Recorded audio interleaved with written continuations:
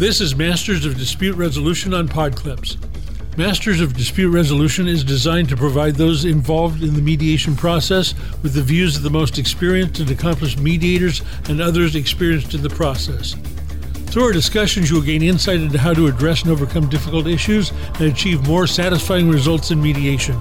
Your host is Len Levy, mediator and arbitrator with ADR Services, Inc., a leading alternative dispute resolution provider. Len litigated complex cases for more than 30 years and has been a mediator since 1998 and is a member of the National Academy of Distinguished Neutrals. He has been recognized as a super lawyer in alternative dispute resolution each year since 2014. And now your host, Len Levy. Thank you, Daryl. Welcome, everyone. Thank you for joining us on Masters of Dispute Resolution. Today, we will be discussing gaining trust. And joining me today is Judge Jacqueline Connor, and Jackie is just an incredible mediator and an incredible person. I've had the pleasure of having many conversations with Judge Connor, and I have found her to be one of the most interesting and insightful people that I have met, and I look forward to our conversation today. Just to give you a bit of background, prior to being a neutral, Judge Connor was a trial court judge for 25 years. And with that experience in resolving complex legal and factual issues, she has translated that very, very well into mediation. Judge Connor deals with business and commercial contract disputes, consumer rights litigation, employment, medical malpractice, personal injury, products liability, and real estate, among others, and has been very, very much in demand since she has joined ADR Services. She was the Judge of the Year in 2012. She was a top neutral rising star in 2013, which was one of the predictions that did come through. So I could go into her background, but it's available on the ADR Services website.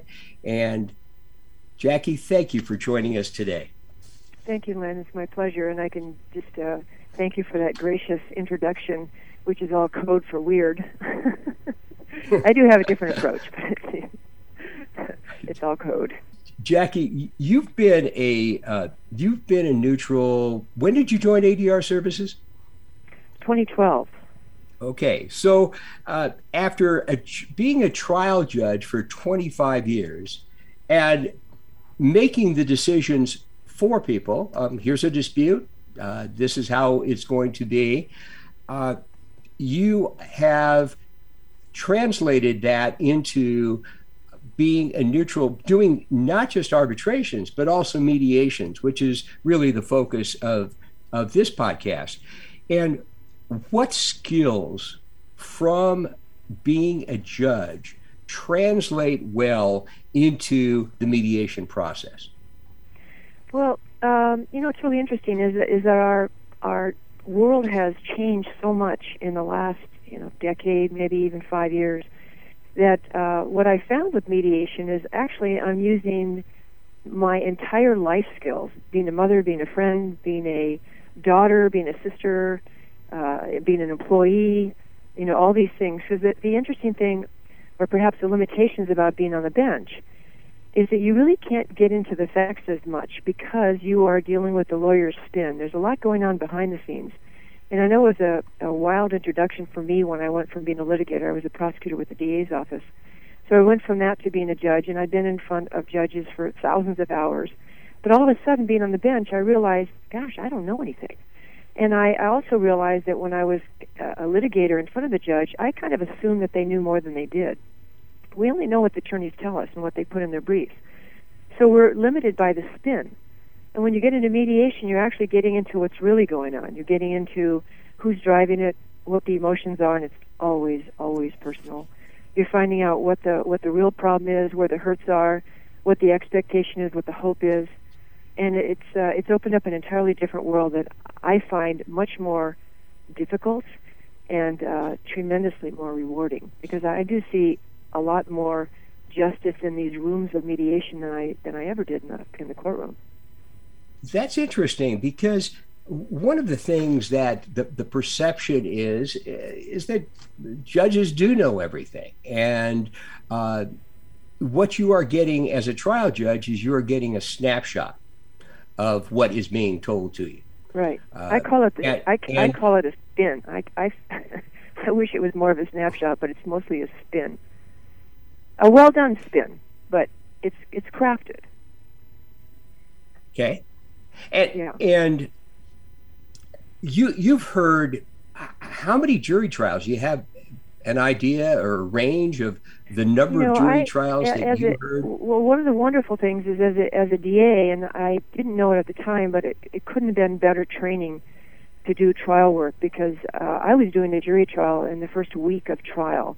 And I know in civil it takes years before you get your first trial, your second chair, your third chair. So I think probably in those 10 years, I probably did 300 trials, and then going on the bench, just hundreds. I love dealing with jurors. I like dealing with the attorneys. I love the craft. Some was better presented than others.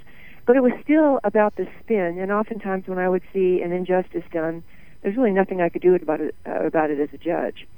And, there was a huge difference between criminal and civil, where criminal, we actually have an obligation as a judge to make sure that justice is done, which means an obligation to intervene. And that's not true in civil. The advocates are supposed to do the advocating, and we are supposed to just do the refereeing and then make a call that we're supposed to call depending on the law. But it was a whole different ball game. And, I would often see, I tell this to some of the clients sometimes in mediation, but I'd be sitting up there on the bench, we're in our little elevated position, and the attorneys are doing their dance. It can be a line dance, it can be ballet, all presented to the audience, and the market, which is the jurors. Sometimes it's the judge. And the attorney is behind or around the client, but the client is in front of me, directly in front of me, looking at me or facing me. That's where a counsel table is, and I'm directly in front of them. Jurors on the side, attorneys moving around the courtroom. And they're getting punched and kicked and gutted, and I often tell them, I said, I feel like I can see what's happening to you. You're getting your guts pulled out, and your attorney will come back in, and it's okay, and they'll duct tape you back up, and then another stab in the chest or the neck, and they'll bring another little Band-Aid. At the end of the trial, there's a result, and they win, but they lose. But either way, it's dreadfully painful for these people who are not trained in combat like we are. It's pretty painful. Right.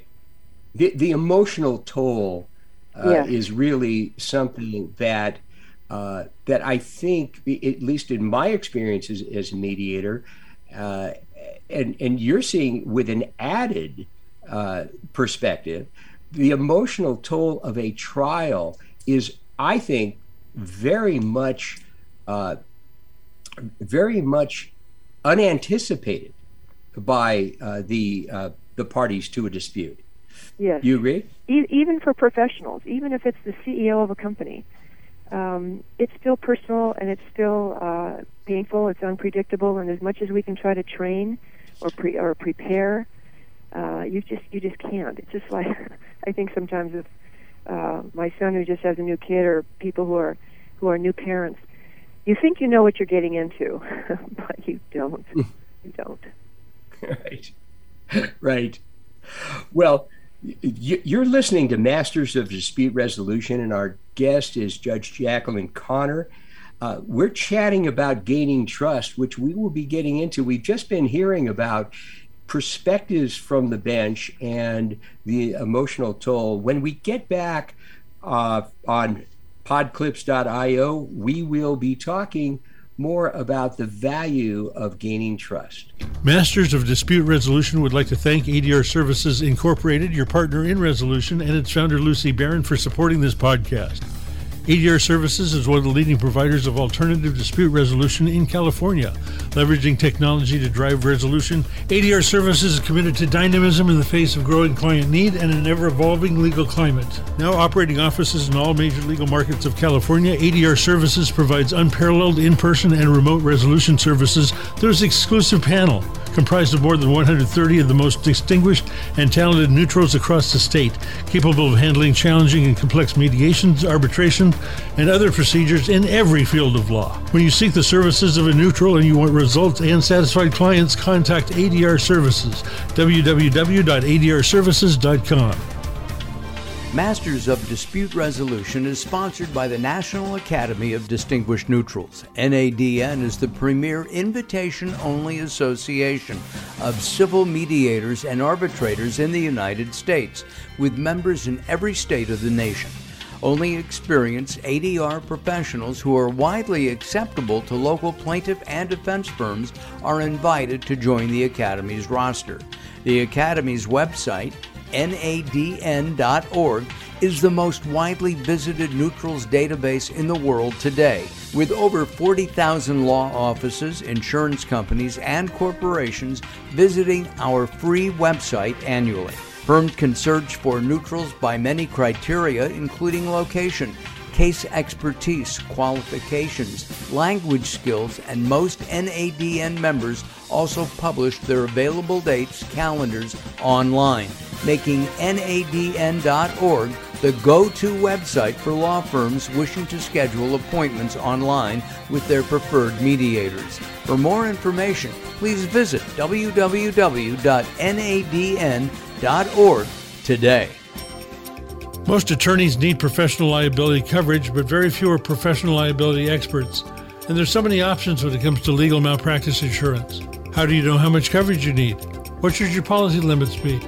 What if you've had a past claim? You shouldn't have to take time away from helping your clients to research professional liability coverage, and with lawyer-specific insurance brokerage on your side, you won't have to. Their professional liability experts shop California's leading professional liability carriers to find your firm the right coverage at the right price. Lawyer-specific founders Al and Debbie Hernandez have over 50 years combined experience working with the highest-rated providers of lawyers' professional liability insurance. So trust the brokerage with access to over 40 carriers in California and find a cost-effective malpractice insurance solution for your firm. Go to lawyerspecific.com and click Request a Quote. Thank you, Daryl. I'm chatting with Judge Jacqueline Connor, about gaining trust in a mediation and the value of that. This is on Masters of Dispute Resolution on Podclips. And Jackie, how important is it for the mediator to gain trust of the parties? I think it's the core of what we do as mediators. Mediation is not a happy place, although, as I've already kind of alluded to or said directly, neither is a trial court. But the clients come in hoping for some kind of resolution. They're hoping for justice. And one of the things that happens there is they're probably not going to get it. And I need to prepare them for that, because it's going to be a compromise. It's so funny because I remember directly talking to a client who had had many mediations before. He was, in fact, doing it professionally because he was an expert witness and testified there. But I asked him what he learned, and he said, well, I learned that facts don't matter. And essentially, he's right. The facts don't necessarily matter because each side is claiming their version of the facts, and I'm not going to be walking in as a mediator able to turn somebody around for a position they've taken perhaps for a year or 2 years, or gotten themselves to the point where they totally believe, even if perhaps the facts don't support it. And I've had situations where an attorney has told me that they've had multiple, or maybe they had one other mediation before. It was a bust. So I asked him what happened. He said, well, the mediator walked right in and said, we didn't have a case. That's not what they want to hear. Even if it's true, it's not what they want to hear. That doesn't get us anywhere. The point is to reach a position of some kind of compromise. I think they have to trust that you actually are looking out for them, their best interests. I don't want ever to suggest that I'm an advocate for them, because I'm not.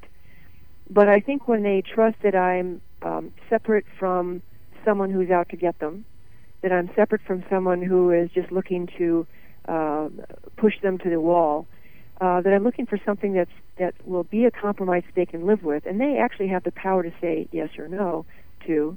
If I can cross that line, I think we're like 90% there for a mediation. And it does take trust. They don't know who we are. They've never met me before. Sometimes they don't trust their own lawyers, so I have to kind of parse around and tease that out to see if that's a problem. There's many things the attorneys can do to help with the process. There's some that don't. But it's really important, at least in terms of what I offer, the approach that I take, that I am able to talk directly with the client as much as possible, or to find out from the attorney what are the glitches, what's the problem, what are the expectations, how can I help you? If they're telling me we want you to just to tell the other side to go pound sand, I'm not going to be very good at doing that. I mean, they've already seen the briefs, they know what the arguments are. None of this is a surprise. So having me as the new guy in town, somehow persuading them is rarely. It's just rarely possible, and so I try to make sure that's clear. So I enjoy the interaction with the clients. It's really critical that they know that I'm in the middle and I'm not just saying this stuff and trying to make them fold.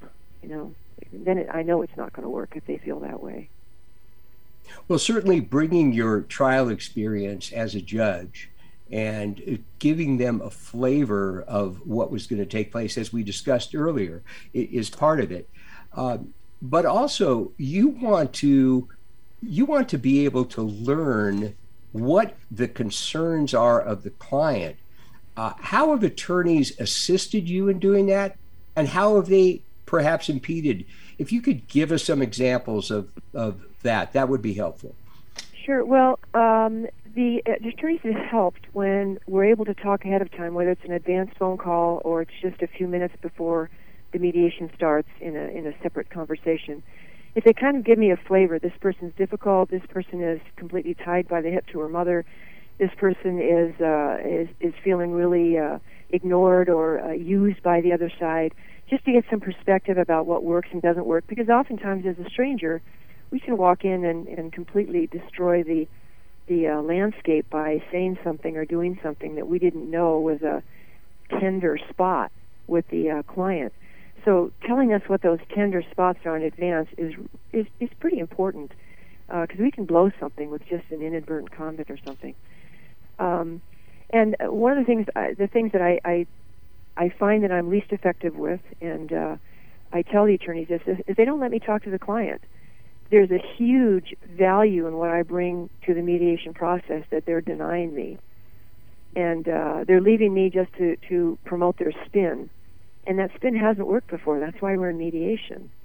Or the other thing they might do, other than perhaps not letting me talk to the client, which is pretty rare, but they'll answer for the client instead. Or they'll try to give, prompt what those appropriate responses would be that kind of pump up the damages or something, when it's not really the way the person is. And I'd like to know, if the client comes across honestly and doesn't exaggerate, doesn't puff, that's a powerful tool I will bring to the other room, because I will be presenting that client to the other room, and oftentimes to an adjuster or the check writer who has not met them, or perhaps has only seen them on paper with a transcript of a deposition. Sometimes they see them on a video that's been transcribed of a deposition, but oftentimes that doesn't quite give the full flavor either. On the other hand, if the client is extremely unattractive in a way that will not engender sympathy from a jury, I would like to tell the attorney that. Perhaps the attorney already knows, but if the attorney doesn't know, I can privately say, look, you can get all your elements and you can line it up, but the jurors are going to hate this guy. Right. And you know that. Right. And we have those conversations. You can't have that in a courtroom. You cannot have them in litigation. You cannot do that. But you can do it in mediation. And it's powerful and it's effective. And usually it breaks through some of the barriers that allow us to get to the point where both sides can, I don't like to say the word tolerate, because it's never really a win-win. But for me, anytime you avoid the war zone, it's a win. They just don't know it yet. I'm going to try to show them why. Now, one of the things that you mentioned is that occasionally the check writer has not seen the other party. That brings up a subject that many mediators avoid, which is joint sessions. Do you ever use joint sessions? Oh, all the time, but never up front, and only with permission, and only with a total buy-in. But there have been many times when I've suggested it, I've invited it, it's worked beautifully, where the adjuster has no idea, and all they see on paper is somebody who's scamming the system, and I'm going, you got to meet this person, really, because she is terrific, or he is very compelling. And I say, how about if I just set up, let's just talk about Christmas. What's your favorite Christmas present you've ever gotten? Or what's the best Hanukkah gift? Or what's the best deed you've ever done? Mm-hmm. Talk about something totally unrelated just to get a feel for the personality, because personalities are what jurors go on, I think, more than just hard facts. Jurors know that they're being fed the spin, especially in a fight over money. And I think it's a personality that's looking for who do they like, who do they want to support, who they want to find as the good guy. And if I can do that in a joint mediation, and I can do it one where it's not a free deposition or free opportunity to get information, it's more, let me show you what I'm seeing. Let me show you this. You got to see this for yourself, because you don't have to believe me, but give me a shot. And the joint sessions, especially in Zoom, it's so easy, because the client is still perhaps in their own home or their own kitchen or in the lawyer's office where they're comfortable and they're safe. Mm-hmm. We can orchestrate an opportunity that just does not exist anywhere else. It gives them a chance to feel heard as well and feel seen. So the recommendation to make a joint session is something that evolves during the course of the mediation, as opposed to something that is necessarily pre-planned. It's not usually pre-planned, although I'll get an idea. I know in one that I just had, a couple days ago, from the plaintiff's side, they were suggesting, it might not be a bad idea for me to have my client and the other side's client in a room by themselves without the attorneys. There was a suggestion that's unusual, but a suggestion up front. So I kind of floated it with the other side. They were absolutely against it. Right. I think they felt like the guy was going to get harangued by the female client, and they were probably right. But no, never up front. I think up front, oftentimes attorneys have to put on a show in front of their client. They have to be the advocate and the gladiator in the room, showing how strong they are and how strong their case is, and they pump their chest, and as they should. That's what they do. But in a joint session, when it's in the beginning, it can destroy, I think, the possibility of softening the edges and getting people to take steps that they otherwise would not take. This is Masters of Dispute Resolution on podclips.io, and I'm chatting with Judge Jacqueline Connor about gaining trust, about effective mediation, and about a whole spate of factors in mediation that attorneys should take into account when they're dealing with a mediator. Jackie, I really appreciate you being here. We are pretty much at the end, but I'd like to know how can people reach you in order to utilize your services as a neutral? Well, I am happily available. I do try to be as flexible as I can on my time, and I know it gets filled up, but I try to make things work. But this is through ADR Services. I have the most extraordinary case manager, Ella Fishman, who can be reached at 310-201-0010. And I'm happy to be of service. I find truly that there is more justice in these walls than I ever felt in the courtroom, and it truly uses every single thing I've ever learned my entire life. As I'm turning 70 in a couple of days, I'm really happy to be doing this. Jackie, happy birthday. Thank you. And I hope that you will be agreeable to coming back at another time. This does not have to be a one-shot deal. You've given some incredible insights and perspectives that, if attorneys don't pay attention to them, are really not maximizing their interests, the interests of their clients. Exactly. So, yeah. Jackie, I thank you very much for the conversation. I look forward to seeing you again in the future, and I thank you, Daryl Wayne, who's my engineer, and I'm Len Levy. This is Masters of Dispute Resolution on podclips.io, powered by Infogen Labs, Inc. Stay well, keep listening, and remember, peace of mind is enhanced when conflicts are resolved. If you wish to contact Len Levy, you can reach him through his email at lslevy@adrservices.com, through Len's website, lenlevymediate.com. Telephone him at 818-903-5562, or contact his case manager at ADR Services, 213-683-1600.